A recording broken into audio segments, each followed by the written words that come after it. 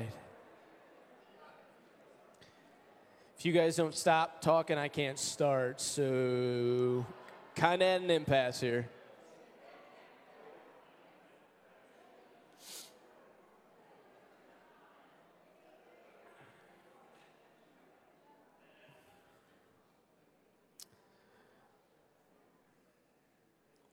Welcome to Northville Christian. We're glad you're here, whether this is your first time or your 100th time, 1000th time, whatever it may be. We are glad that you're here today. Hey, listen, if it is your first time, we want to let you know that you are our honored guest this morning. We do have something for you, a gift for you back at our information center. And also, if you ever have any questions about what we have going on here and what we're doing, you can ask any of the pastors that are here. You can go to the info center, and they'll be able to help you out as well. So, again, don't leave here with questions. Please ask away. That's what we're here for. We want to make sure you feel welcome this morning. I just want to address a couple little housekeeping items this morning. Next week is Communion Sunday. And we're going to change it up a little bit, how we do Communion Sunday. What I mean by that is the elements, when they are passed out, we're not going to be doing the prepackaged elements, okay? They will be available if you're not comfortable taking from the plate as it passes by.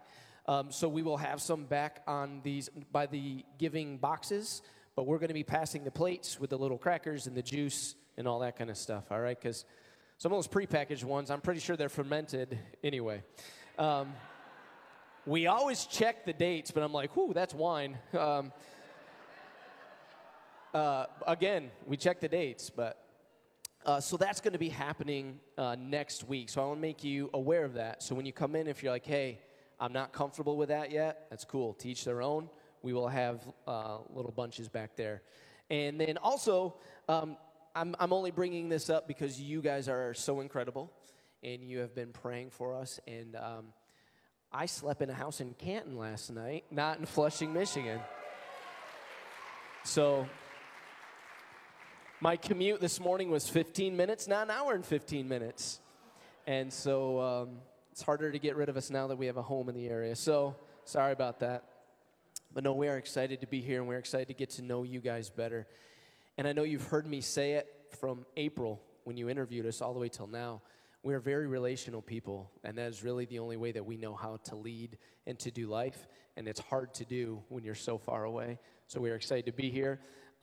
So our pastors, we are on a pastor's retreat, and my wife said, you know we're going to get the keys to the house when you're away, right? And we had no idea when we were going to be able to move in. Sure enough, we were gone Thursday, Friday, Saturday. Thursday, Amber sends me a text, said, we're getting the keys tomorrow. And I said, of course you are.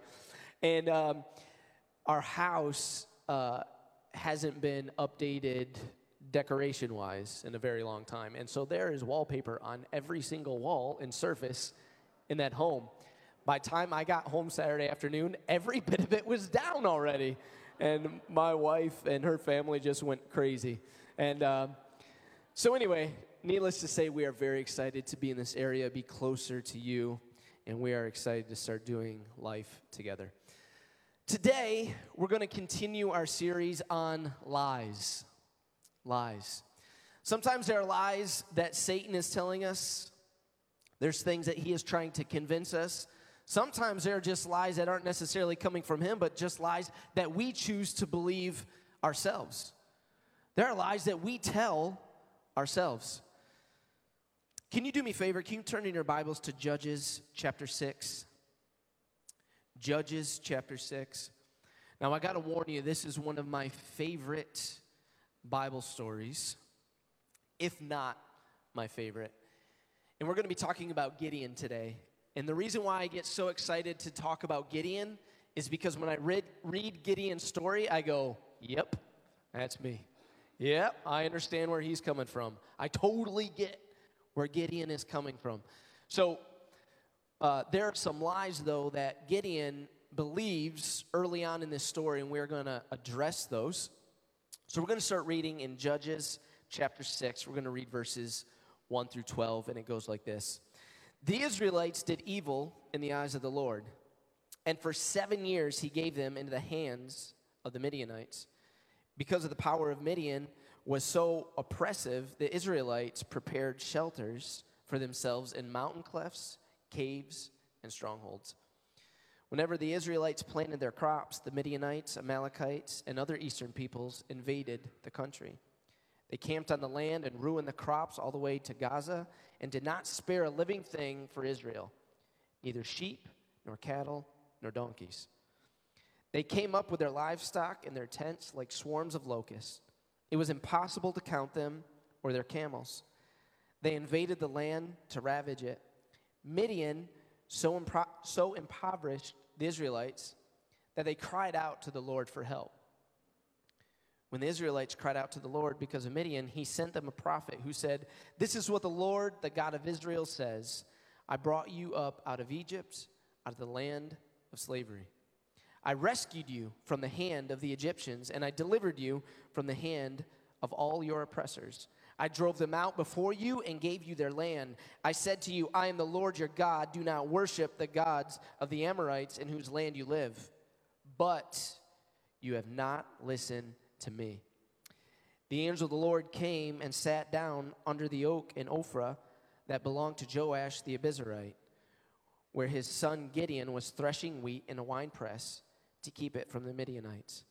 When the angel of the Lord appeared to Gideon, he said, "The Lord is with you, mighty warrior." Let's pray. God, I need you. I need you now more than ever. I need you to speak through me. Lord, I don't want one single word that leaves my mouth to be mine. I want them all to be yours. God, I pray that our hearts would be open and ready to receive what you have for us today. Lord, I don't care if someone in this room has heard this story, this sermon a million times. I pray that you would get a hold of each and every heart in this place. God, do something in us. I want to leave this place excited, energized, ready, God, to do what you have called me, what you have called us to do. God, I love you with everything that I am. Have your way in this place and in our lives. In Jesus' name, amen. So we're still getting to know each other, right? I've only been here 3 months. What's the date? 3 months tomorrow. 3 months tomorrow. So we're still getting to know each other. And I want you guys to know something, that I tend to be a very nervous guy by nature. As you get older, I don't know if any of you guys in here tend to be nervous, but as you get older, you tend to hide the nervousness a little bit better, right? So as a kid being nervous, I just didn't talk to a lot of people. I was pretty shy. I was pretty quiet. I would wait to respond to someone till they spoke to me first. I would just kind of wait, kind of hide in the background. I usually had like 1 or 2 close friends, and we kind of do our thing. But I wasn't like Mr. Joe Cool. I know, big surprise. I wasn't Mr. Popular. I didn't know everybody. I was pretty quiet, pretty nervous. I worried about a lot. Are we going to be late? I'm always thinking about what could go wrong. So what I began to do is, as I'm worrying, as I'm thinking about what could go wrong, I began to go, all right, I'm just always going to prepare for worst case scenario. Is anybody else in here like that? Worst case scenario type people? Because my thought is, if I'm prepared for the worst and anything else above that happens, gravy, baby, we're good to go. I'm prepared. It's all good. So that's how I began to hide my nervousness. Now we just call it preparation. Gideon is one of my favorite people in the Bible because of this. He's afraid. Nervousness, what's the root of nervousness? Fear, right? Gideon is afraid. He is dealing with fear, and for good reason. But we see that Gideon is buying into lies that we often buy into today. Today I want to talk about the lies that we believe when we're afraid. Specifically, I'm not enough. I'm not enough. Have you ever had that thought? Have you? I'm not enough. God, how can you use me? God, do you know who I am? God, do you know what I just did 10 minutes ago? Lord, you know I mess things up all the time. How can you use me? I am not enough. I have this thought often. I struggle with this often. But how many are thankful for a good God who says, you don't have to be enough because I'm enough? Amen. So there's 3 lies that we're going to discuss this morning. God isn't with me. I don't have what it takes. What are others going to think about me? I want to give you some context, though, to this story. Sometimes we can jump right into the middle of a story and not really understand what's truly going on, and so we miss some things. So I want to talk about actually the Midianites here for a second. The Midianites, they would invade, and these people were nomadic. They often lived in the north, and when they would show up, they're just ravaging the entire land. They are taking everything by force. They would wipe out, they would show up at times of harvest and wipe it all out, so that the Israelites are struggling to find food. They're so afraid, they're hiding in mountains and in caves. There's so many of them, they're like locusts. They're like a plague that just show up and wipe everything out. We see that Gideon is threshing wheat in a wine press. Why is he threshing wheat in the wine press? Well, because there's no grapes to have those in the wine press. Why no grapes? They've been wiped out. Life is hard. Life is bad. They're hiding. And this is going on for 7 years. It's going on for 7 years because of the first verse we read, that they had done evil in the eyes of the Lord. That's the first thing I want to point out. It's kind of a side note. But these people are out of the will of God. He specifically said, do not do this. Do not follow their gods. Do not do this. Do not do that. And what did they do? That's exactly what they did. So he said, all right, here you go. You get to deal with these guys for a little while. God allowed this to happen because they were doing evil in his sight. The first lie that I want to talk about this morning that we see in this story is, God isn't with me. God isn't with me. Judges 6, verse 13 and 14. Go like this. Pardon me, my Lord, Gideon replied, but if the Lord is with us, why has all this happened to us? Where are all his wonders that our ancestors told us about when they said, did not the Lord bring us up out of Egypt? But now the Lord has abandoned us and given us into the hand of Midian. The Lord turned to him and said, go in the strength you have and save Israel out of Midian's hand. Am I not sending you? Essentially, when the angel is having this conversation with Gideon, I mean, think about this. The dude is hiding. He's hiding in a place. He's hiding in a wine press, threshing wheat. So he's already trying to accomplish a job with the wrong tools. Have you ever tried that? You ever had a situation where you're like, I'm trying to fix something, I don't have the right tools, so we're going to try to make this work and make this happen? Think about how frustrating that is. And this is what Gideon is doing. He is in there. He's not in a place that you would normally thresh this wheat, but he's doing what he has to do so he can eat, so he can live. And here comes this angel. God is with you, mighty warrior. What would you think in that moment? Yeah, right. Yeah, right. First of all, my mind would go, mighty warrior? Do you see where I am? Do you see what's going on? Mighty warrior, are you kidding me? And then quickly, God is with you. And this is the part that Gideon is addressing. God isn't with us. God isn't with us. How can he be with us? I heard all these stories about Egypt. I heard what he did to get them out of Egypt. These crazy, awesome stories, these crazy, awesome miracles. And look where we are. God is not with us. So where is he? Church, when we start to believe God isn't with me, that's a lie. It's a lie from the pit of hell. Psalm 23 verse 4 says, even though I walk through the darkest valley, I will fear no evil, for you are with me. Your rod and your staff, they comfort me. Isaiah 41:10 says, so do not fear, for I am with you. Do not be dismayed, for I am your God. I will strengthen you and help you. I will uphold you with my righteous right hand. Deuteronomy 31:6, be strong and courageous. Do not be afraid or terrified because of them, for the Lord your God goes with you. He will never leave you nor forsake you. God calls each and every one of us to do things. If you're in this place and you think God is done with me, God doesn't have a job for me, He doesn't have something I'm supposed to be doing, that is a lie as well. The people that are called into ministry aren't the ones that just have pastor in front of their name. Every single person in this room is called to be used by God. And when you think God is not with me, oh, God's with them. God's with them. We oftentimes believe that God is willing to do things for other people that He's not willing to do for us. And we often believe that His presence is with other people. Like, oh man, look how holy they are. Look at the awesome things that they say. God's presence is definitely with them. And then we look at ourselves and where we mess up and things that we do wrong, and we go, God is definitely not with me the same way that He's with them. Here's one thing that I've learned.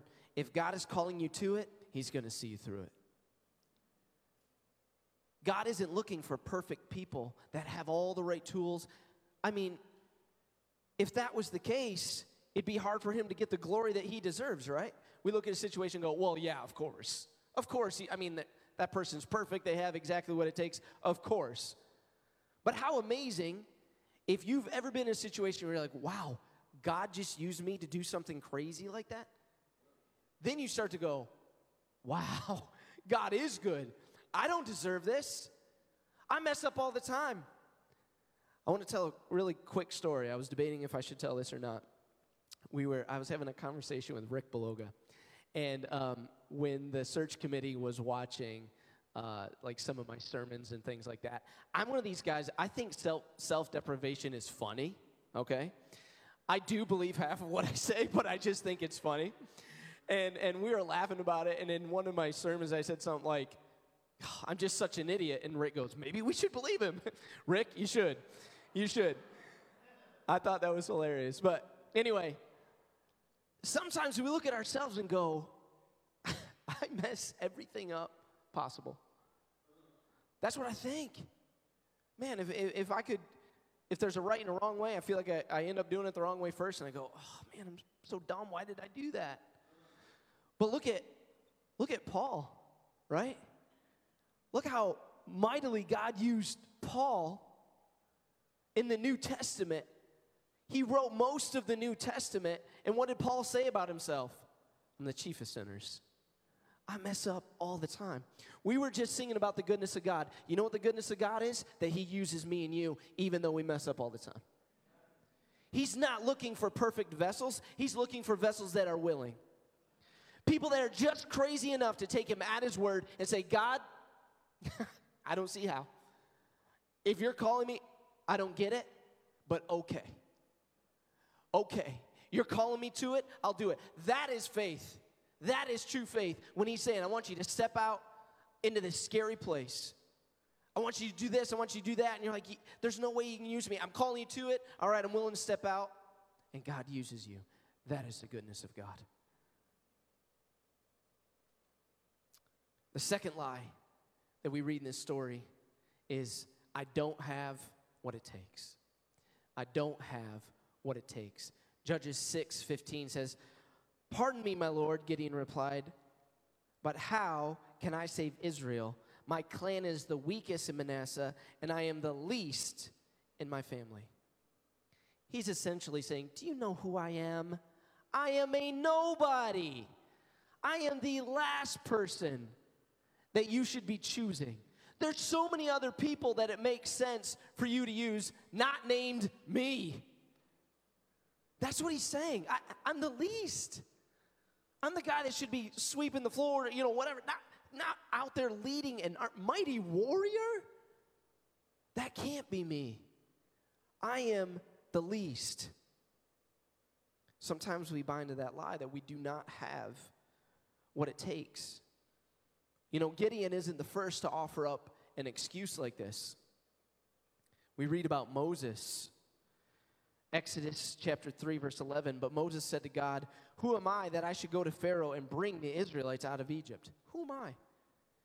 Exodus 4:10. Moses said to the Lord, pardon your servant, Lord. I've never been eloquent, neither in the past nor since you have spoken to your servant. I am slow of speech and tongue. Jeremiah chapter 1, verse 6 and 7. Alas, sovereign Lord, I said, I do not know how to speak. I am too young. But the Lord said to me, do not say I am too young. You must go to everyone I send you to and say whatever I command you to do. God has called you. God has called you. If you have God, you have what it takes. If you are outside of God, you're probably right. You probably don't have what it takes. That's just the way that it is. God wants to use you. God wants to use you. You have what it takes when you're in His will, when you're being used by Him, when He is the one that is sending you. I'm great at giving God 1,000 excuses as to why He shouldn't be using me. I'm great at that. I can think of a lot of reasons why, God, I'm not the right guy for the job. There's so many others out there that are more prepared. They have what it takes. I've worked with some pastors in my time that I look at them and I go, oh my gosh, like you are cut from the cloth that like I am not, right? Like you speak well, you got the look, you got the talk, you know what to say, and I'm a bumbling buffoon and I just say the wrong thing at the wrong time. Like I'm comparing myself with other pastors, and it's something that I've struggled with. I'm just being honest. But God, I want God to use me. But sometimes I'll say, God, you can use me, just don't make me uncomfortable. Right? Have you ever said that? God, I'm willing to be used by you. Just please call me to my couch and watch Red Zone later. That's how I want to be used by God. He's calling you to do things that are going to make you uncomfortable. Think what He's asking of Gideon. I'd be uncomfortable. You're going to lead this army that really doesn't even exist yet. You're going to lead an army to take on these guys? Are you kidding me? They're ruthless. They're horrible. God, please don't make me uncomfortable. Ephesians 2:10. I hope this encourages you. For we are God's handiwork, created in Christ Jesus to do good works, which God prepared in advance for us to do. I heard a gentleman named Jeff Kennedy, who is a former DYD here in Michigan, say this a long time ago, and it's stuck with me. God doesn't call the equipped, He equips the called. Church, you are called. You are called. Another lie that we buy into, that we think about, what will others think about me? What will others think about me? Now, if I were to say to you, like, God wants to use you, and you're like, I don't care what others think. We act, but deep down, you're like, oh, man, I'm going to have to say this to this person. I'm going to have to say that to that person. Verse 25 says, that same night the Lord said to him, take the second bull from your father's herd, the one 7 years old, tear down your father's altar to Baal and cut down the Asherah pole beside it. Then build a proper kind of altar to the Lord your God on the top of this height. Using the wood of the Asherah pole you cut down, offer the second bull as a burnt offering. So Gideon took 10 of his servants and did as the Lord told him. But because he was afraid of his family and the townspeople, he did it at night rather than in the daytime. One kind of side note is before God uses Gideon to do this incredible thing, He says, you got to get your heart right. This garbage, these gods that you are serving, you got to get the sin out of your life. You need to be right with me. Side note. But He does it at night because He's afraid of what His friends and family will think about Him. Has God ever put on your heart to go up and talk to a stranger and share the word of God, share the love of God with someone that you don't know? He's done that to me. Can I tell you something? That's easier for me than telling my neighbor about God. It is. I know that's sad, but it is. There's been people in my life that God has said, at some point, you're going to minister to that person, and I'm close to that person, and I go, oh no, please send someone else. I have. I'm just being honest here. Because it's easier to walk up and say, hey, God loves you, blah, blah, blah. If they don't take it, all right, I'll never see them again. But your neighbor who you see every morning or every evening or whatever it is, you're like, oh, man. Why are you afraid? Why am I afraid? Because we're afraid about what others will think of us. There's been times where I'm like, oh, man, they're going to think like I'm one of those like crazy Christians, you know, or whatever. And like, I don't want to come off that way. And I just want to show them I'm just a normal guy, but I believe God with my whole heart. And yeah, I don't do some things, but I'm not a weirdo. And, you know, I go back and forth and back and forth. Ultimately, though, I'm afraid about what that person thinks about me. Gideon was as well. He was afraid. He did it at night. It was dark. No one knew who it was at first, but it slowly leaked out. God is asking him to save all of Israel, and he is more afraid of taking down these idols that his friends and family worship. I would be way more afraid of the over, 100,000 plus army than I would. That's what you would think, but he does this under the cover of darkness. What will others think about me? Church, it is time for us to stop struggling with that issue. It is time. I bet if I went through and asked all of you in this room how many believe we're living in the end times, most, if not all, would say, oh yeah, I think so. Well, if time is short and our message is important, what are we doing? What are we doing? I don't want to get to heaven and stand before God and he's like, Ben, I asked you over and over and over to talk to this person. What were you doing? I was afraid. I don't ever want that to be my excuse or my reason, that I'm afraid about what others would think. You know what's crazy? Most of the time when I take that leap, that step, and I'm like, all right, I'm going to finally do it, I'm like, that was amazing. That was awesome. And then I want to go and tell more and more and more and more, right? Have you been there? You done that?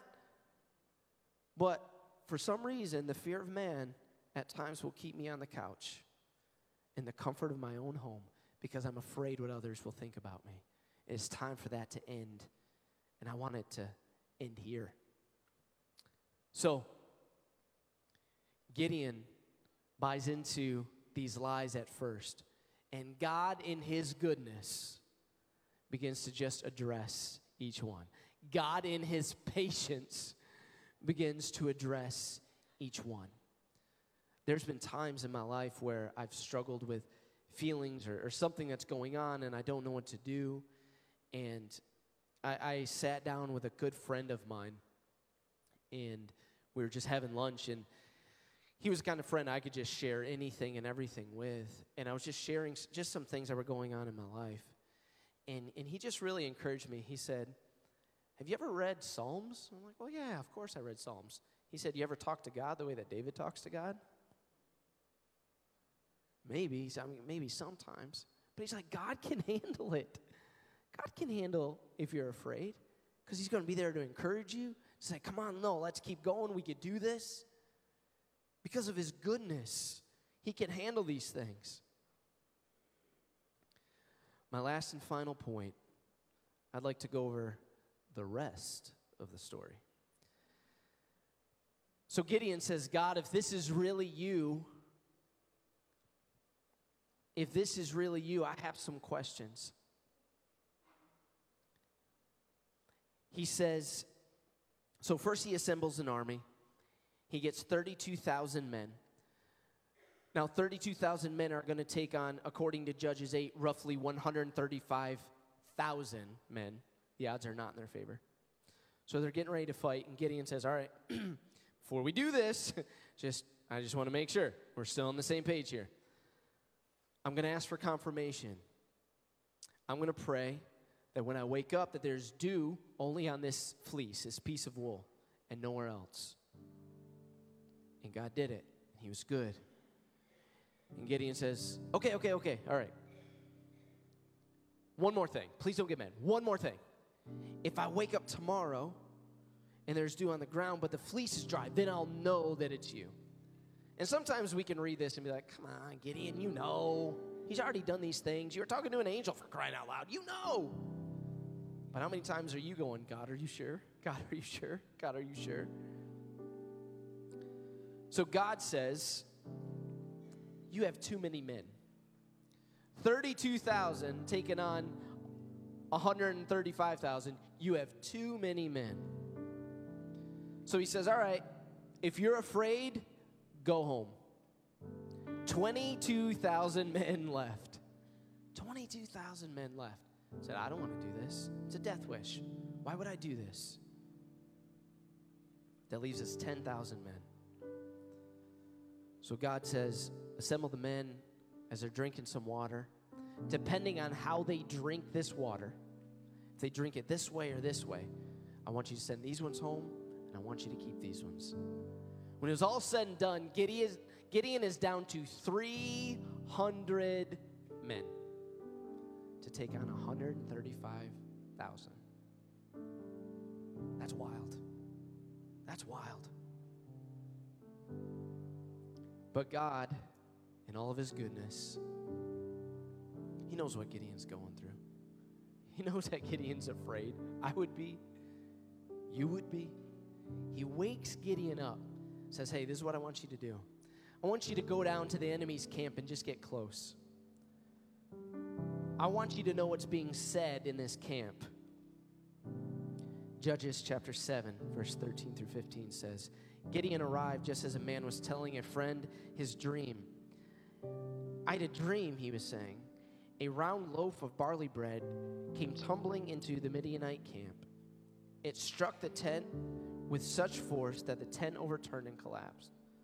His friend responded, this can be nothing other than the sword of Gideon, son of Joash, the Israelite. God has given the Midianites and the whole camp into his hands. When Gideon heard the dream and its interpretation, he bowed down and worshiped. He returned to the camp of Israel and called out, get up, the Lord has given the Midianite camp into our hands. So even as he's sleeping and he's afraid, because God says, if you're afraid, go listen to what they're saying. So he's like, I'm going right down because I am afraid. Even the enemy knew that God was on Gideon's side. So what Gideon does is he divides these 300 men up into 3 companies. And he gives them trumpets, jars, and in the jars are torches. And he said, as we begin to attack, I want you to yell for the Lord and for Gideon. So they do this. 300 men is taking on 135,000 men. This is insane. But they're doing it because God has called them to do it. They follow his lead. They yell for the Lord and Gideon. And it just causes mayhem. The Lord causes the Midianite army to turn on each other with their swords. And that day, Gideon and his 300 men were successful. They got the victory. What the devil meant for evil, God turned into good. Church, there are going to be times when you feel like you are staring at 135,000 reasons why you shouldn't be doing what God is calling you to do. And God is saying to you, I am with you, mighty warrior. When we read this book, do you know who we're reading about? People that were crazy enough to take God at his word. They might have believed some of the lies at the beginning, but God in his goodness said, nope, let me show you. And they finally said, all right, I'm with you. Use me. Let's go. And what they did was so incredible that we're reading about it today. That should jack you up. You should be ready to go. That person that God has been calling you to minister to, the time is now. Today is your day. Don't let fear, the fear of man, don't let your own insecurities stop you from doing what God has called you to do. I want want to get to heaven someday and God say, Ben, you did what I asked you to do. You did what I asked you to do. That's what I want. I don't know. I'm not good enough. I'm not great enough in my own power. But for the grace of God, but for the goodness of God. Church, will you stay with me this morning?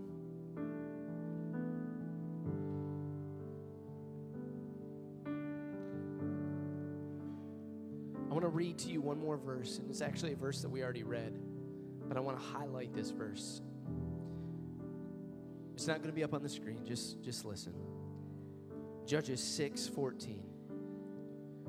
The Lord turned to him and said, go in the strength you have and save Israel out of Midian's hands. Am I not sending you? Go in the strength you have. Do what I've called you to do in the strength that you have. Am I not sending you? I hope that hits you right here today. I hope that hits you right here. It hits me right here. I'm sick of being afraid. I'm sick of buying into the lies. I'm sick of focusing on me instead of focusing on him. I want him to use me. Not for my glory, for his glory. God wants to use you for his glory. You think you're broken? You're right. Just like the rest of us. But God wants to show his glory and his power through you. And he thinks the world of you. Whatever God has been calling you to do, today I want you to pray about it. Today I want you to make a decision about it. Today I want you to say, all right, I'm ready. God, I've been comfortable. I want you to know, church, from the youngest to the oldest in this room, God is not through with you. If there is breath in your lungs, he is not through with you. He wants to use you to fulfill the Great Commission. But you have to be willing. You might have questions. Gideon had questions. I have questions. You have questions. But you just have to be crazy enough to say, hey, God, I'm going to take you at your word. I'm going to do what you've called me to do. I'm going to step out. Here we go. It's going to be a wild ride. But let's go. Let's go. And one other thing I want to say is it's contagious. If you have someone close to you that's doing this, you go, man, if God's using them, I know how messed up they are. He can use me too. God wants to use all of us. I am not crazy. I know that we can take this community for God. I know that God has this church in this place for this time. You are here for a reason. And it isn't just to shake hands and hug necks and say, good to see you, Carl. How's the wife and kids? That's not what we're here for. This is a rally cry. Let's go. Let's go. What are we waiting on? We're going to do an altar call. It's a smooth transition, right? We're going to do an altar call. If you're in this place and you've never made Jesus Lord and Savior of your life, we want to walk through that with you. We're going to have some amazing people up front that want to pray with you, and want to talk to you about that decision, answer any questions that you might have.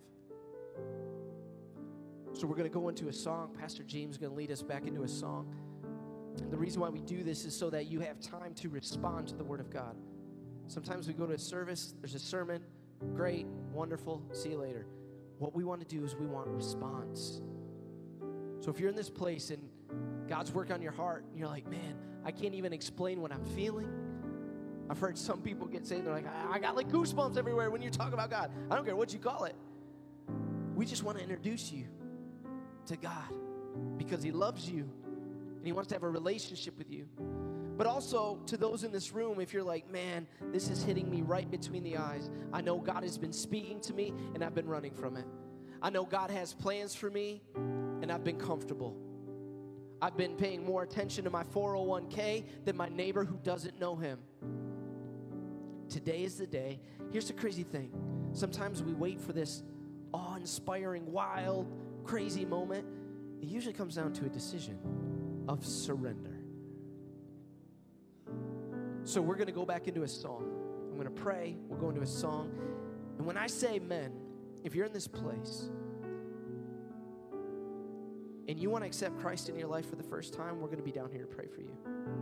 But if you're in this place and you're like, I need to meet with God, I need to come down here and hit my knees and just spend a moment with God. Something happens on the inside when there's a physical response on the outside. I can't explain it, but when we move, God moves. Today's your day. Do not wait. Jesus, I love you. God, I am thankful that you use us in spite of who we are. You use me in spite of my fears, in spite of my insecurities, in spite of when I'm thinking about what others think more than what I'm thinking about what you think. I'm thankful for your goodness. God, today in this place, I'm going to be bold enough to pray that not one person would leave this sanctuary without being closer to you, without having a conversation with you, without being changed by you, without having this radical moment where they say, I'm going to go out and I'm going to talk to that person that I should have been talking to already, but today's my day. God, remind us today that you have a calling on each and every one of our lives. We love you. In Jesus' name.